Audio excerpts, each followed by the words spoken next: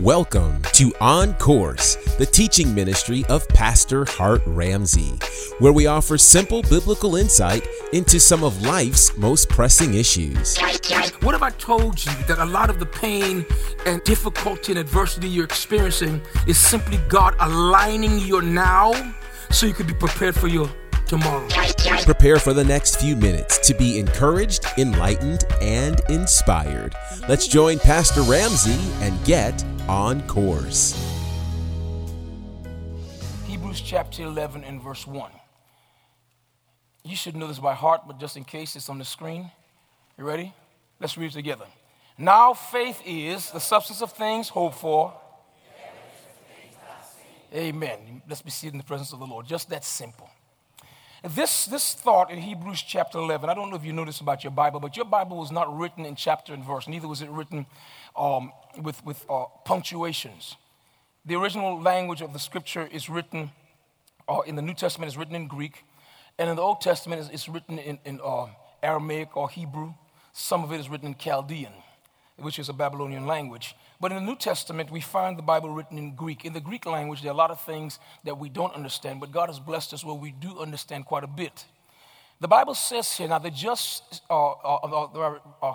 faith is the substance of things hoped for, the evidence of things not seen. My mind is going back to the point I want to start on this morning. Back up in verse 35 of chapter 10, this thought begins. And what we need to gather from this writing of Hebrews chapter 10 is that it's a continuation of a defense of the new system. The writer of Hebrews is writing to the Hebrew people, the Jewish people. And these people have been converted to Christianity from what's called Judaism, from their old way of worshiping God. They came from religion to relationship, and now they're struggling with the difference. The difference is, in one, you have to work to be accepted by God, and the other, God makes you acceptable by His grace. And grace is a new concept for them. It's a new teaching. The word grace is not new. The application is. It's strange to them that they were raised and steeped in Judaism where everything was sacrificial. Sacrificed by nature. There were the feast days or all these things that we had to do as ritual as a part of our religion. Ritual. And now they come to God, they come to Christ, and they're being told really there's no ritual. Everything is really real. Not ritual, but real. And it's hard for them because they're accustomed of tapping into the real by going through the ritual. So now the writer of Hebrews is telling them, listen, you must understand that yes, ritual was the old order, but now you don't need ritual to touch God. You can come right to Him through Jesus Christ. This is a real deal. In chapter 10, you read down, and he's helping them to see that the transition has taken place, but now he's dealing with them about the persecution they went through. They went through persecution when they changed their lives. Now, how many of you, when you got born again, remember that when you got saved, everything changed? Oh, yeah, you changed it. The friends you used to run with. I mean, you changed the things you did, the places you went to. The places you went to. The places you went to. No, y'all ain't say nothing. Same thing happened in Montgomery this morning. You changed the people you ran with and the places you went to. While we don't teach a dress code, you change the clothes you wore because everything does not fit under the umbrella of modesty. Modesty is a subjective term. What's modest to me may not be modest to you. But things change. And when things change, the result of that, especially for the people that knew you quite personally, is that persecution sets in. And so this was the case of the church here in the book of Hebrews. They were under persecution. And Paul was celebrating them, or the writer of Hebrews rather, was celebrating them for having gone through persecution, and they're still standing, but some were struggling. Look at verse 35. Verse 35 of... Matter of fact, look at verse 32. He's putting them in remembrance. He said, but call to remembrance the former days, in which after you were illuminated, you endured a great fight of afflictions. Partly whilst you were made a gazing stock. That's a powerful word. He said you were publicly exposed to insults and abuse, both by reproaches, that's public humiliation, and afflictions. And partly whilst you became companions of them that were so used. He said, for you had compassion of me in my bonds and took joyfully the spoiling of your goods, knowing in yourselves that you have in heaven a better and enduring reward. And then he says in verse 35, the same confidence that you had when you gave your life to Christ and had to go through this transition, the persecution that came with the transition, he says, I need you to understand that you can't cast away that confidence. In the Greek, the word is parisia. The word parisia simply means this knowing, a certainty in my heart that although I'm going through this because of that is worth the this. He said that it's worth it. It's worth it to me to be mocked. It's worth it to me that I lose friends. It's worth it to me to change my whole lifestyle because I believe something. He said, I was illuminated, my eyes were opened. When your eyes are open and when you see things for what they really are, you will risk some things. And he told him the risk was good. He said, now watch this now. If you're going to continue to live for the Lord, how many of you want to continue to live for the Lord? Now watch this. You're going to have to learn to live for the Lord in spite of many things. Number one, in spite of yourself. Because sometimes you will do things that even under the most strict interrogation, you can't get you to tell you why you did it. It's just me. How many of you know exactly what I'm talking about? You actually talk to yourself, fool, what'd you just do? What was that? What did you just say? Did you ever say to yourself? Yeah, that's why God didn't give us a hind leg like dogs have. We'd be using it to kick ourselves. So he says, cast not away therefore your confidence. He said, because the confidence that you had when you first came to the Lord, when you went through all these things, but you never lost hope, never lost your surety. He said, you knew who you were.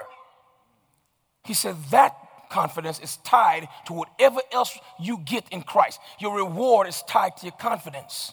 Then in verse 36, he goes on to explain to them. He said, for you have need of patience. You have need of patience that after you've done the will of God, you might receive the promise. Now, what he's saying, and this word patience is an old word. The modern term for it that we use is consistency. He said, you have need of consistency. So that after you do what God wants you to do, you get what God has promised. He said the issue is you can go for a moment, but you don't keep it up. If you've ever been in leadership, if you have a business, if you have children, we're prone at times to go through what I call depression. You become overwhelmed. If you've ever been hurt, if you've ever been disappointed, if you've lived up for a minute, you've been through some type of disappointment and hurt. And it brings with it a certain amount of depression. I'm not asking you if you ever get depressed. I'm telling you, you do. It's part of the human condition in sin. We become depressed. And many times what happens to us is when we become depressed, we're prone to act out of character. Now, the Lord understands this, and he realizes that as believers, watch this now, because we're in a relationship, we don't get to put God on today and put him off tomorrow so we could freak out. No, he's a God of the person that's being consistent, and he's the God of the inconsistent. But what he's doing, he's working with us. And through this writer, he said, listen, he said, I don't want you to cast away your confidence because your reward is tied to it. He said, but you have need of consistency. And here's why. He says, I need you to be consistent because many of you will do the right thing to receive the promise of God, but you don't stay on the road. If you say to me, I want you to come to my house. It's on the cul-de-sac at the end of the road on Jefferson Street. If I could turn onto Jefferson Street and not see your house at the head of the street and say, well, I'm not going any further. I don't get credit for turning onto the road. I get credit when I come all the way down to the end of the street and end up at the cul-de-sac where your house is. You got it? And so what the Lord is saying to us, because you turn onto the road where I am, because you're walking with me, that's wonderful, but I need you to be consistent enough to endure the pain, watch this now. God says, I see how you are. Well, if you're up, you'll do up things. If you're down, you'll do down things. He said, I know where you are. Watch this now. I love James chapter 2, verse 13. It indicates to us that the only entity in the known universe that can stand against judgment is mercy. The Bible says mercy rejoices against judgment. You say, well, Pastor, people judge me all the time. No. You see, sometimes folk could judge you erroneously, but if God ever judges you, he's always right. Is there anybody in the room today can say, Pastor, you know what? If God was to judge me for my sin, boy, would I be in trouble. Huh? Watch this now. But the Bible says mercy rejoices against, mercy stands up against judgment. Mercy pleads the case. You got it? So what God is saying to you, he says, I know where you are. I understand that when you're up, you do up things. When you're down, you do down things.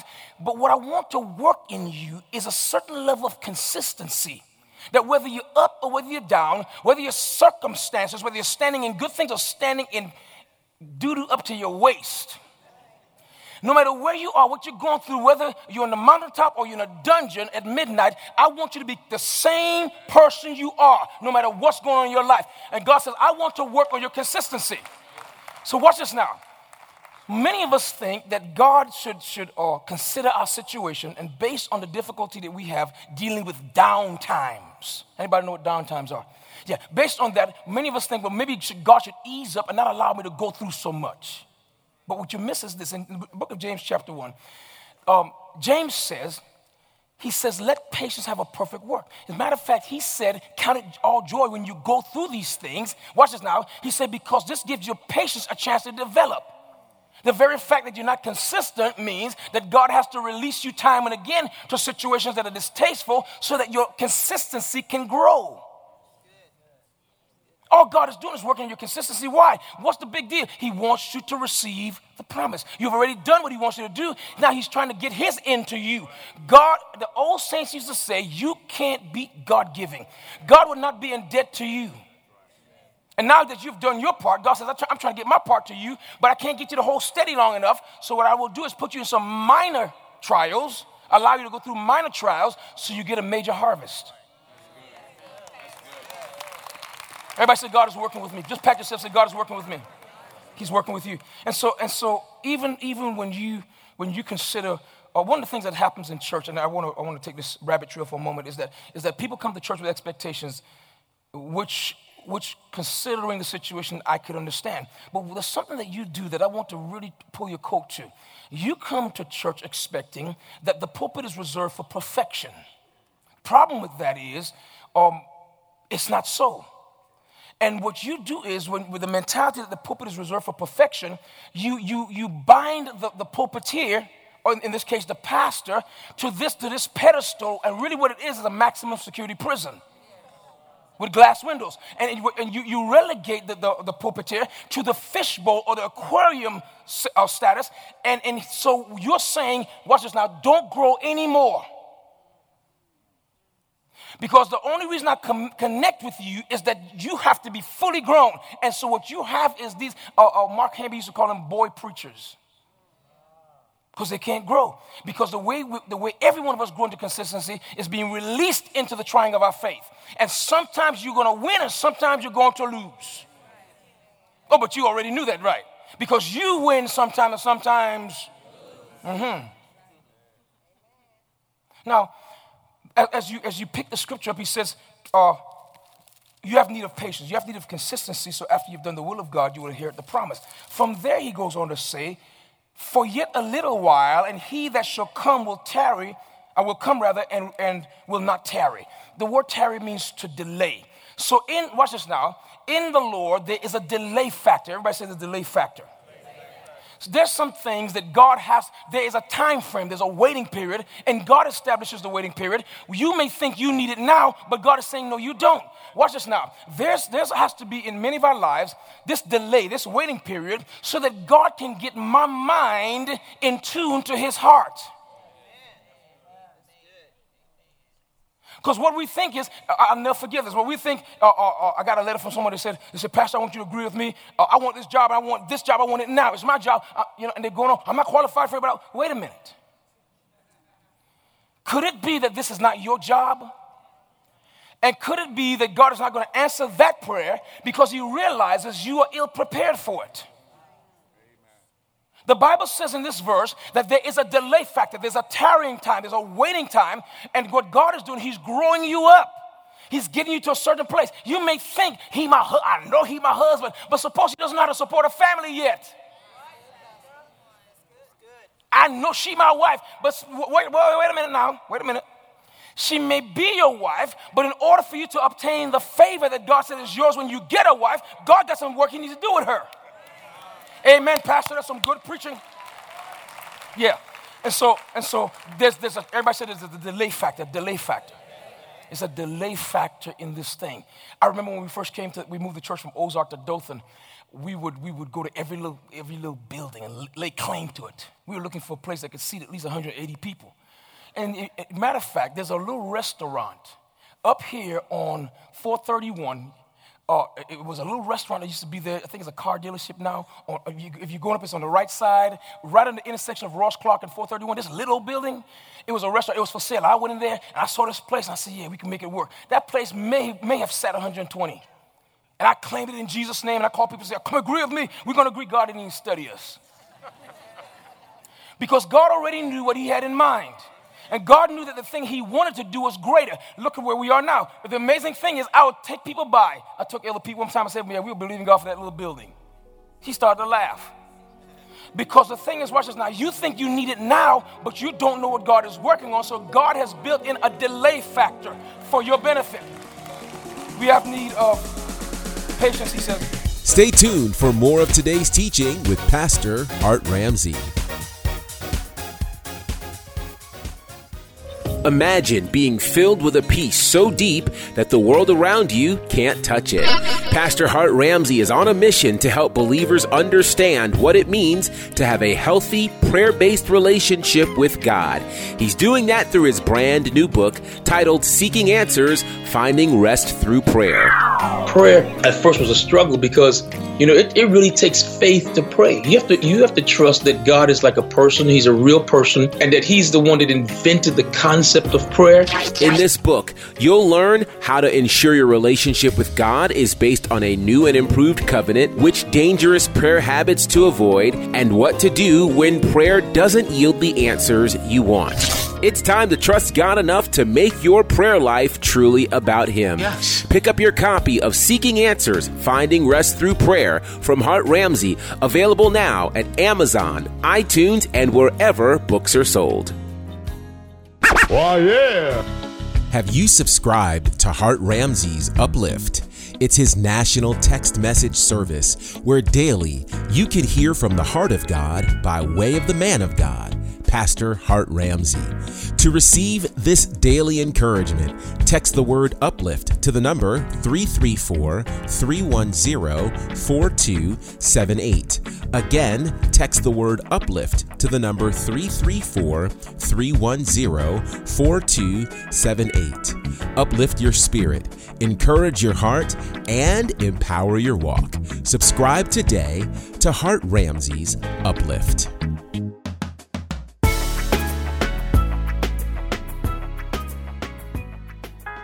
Stay connected with Pastor Hart Ramsey on social media, Facebook, Instagram, and Twitter at Hart Ramsey.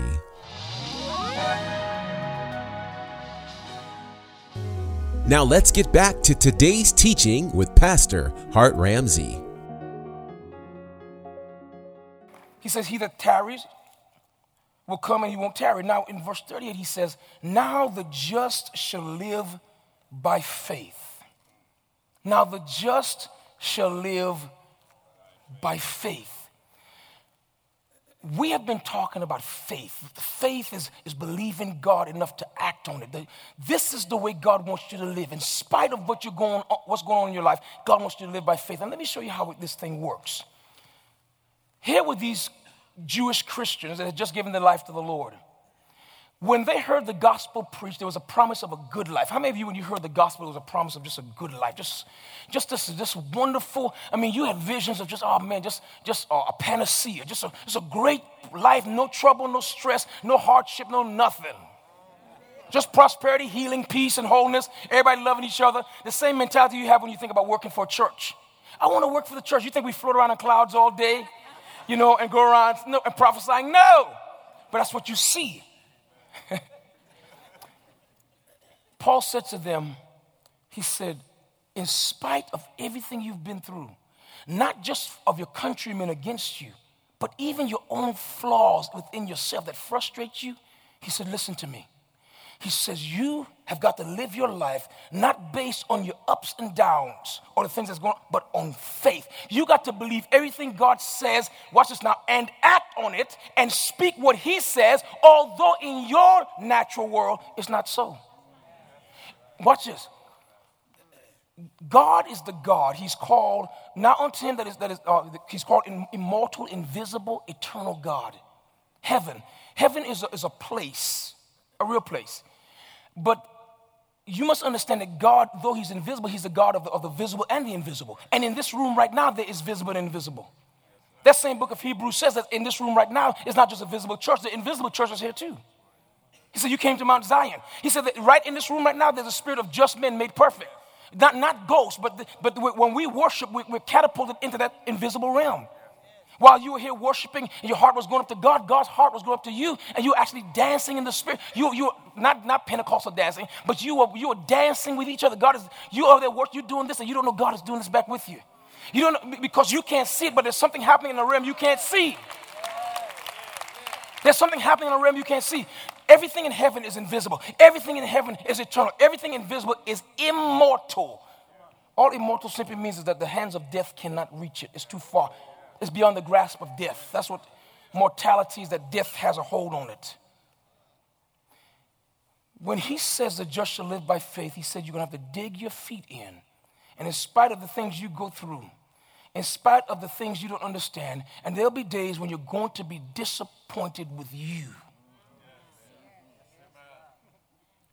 In spite of the days when you don't know what God is doing or where God is taking you to, where your life is going, he says the just shall live by faith.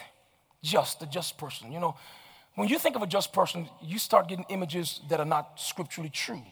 For example, you think just people are perfect people, but I'm here to tell you that the Bible called Abraham a just man, but he lived the better part of his life saying that Sarah was his sister, which was, by the way, a lie. It was a half-truth. The Bible called Lot a just man. A just man. He chose Sodom and Gomorrah over everywhere else, and then while he was living there, he was grieved, but when the angels came and the men tried to get him, he offered them his daughters. But the Bible calls him a just man. Go through the scripture and see who the Bible calls just, and you see that they're just like you. What makes them just is not their character. What made them just is whose they are. What made them just is that God has called them his own. You know, I'm Leonard Ramsey's son, his second son. Leonard is an interesting character. He's a little guy. He's about 5'7", biggest little guy you know. I'm his second son, and he has this way about him, but he'll always pray for us. He'll go to pray. He'll pray for us in order. When my brother died, Dad was going through a crisis, and here was his crisis. My brother is dead, been dead for years, but Dad still prays for him. And he said to me, I have to do that because it's my way.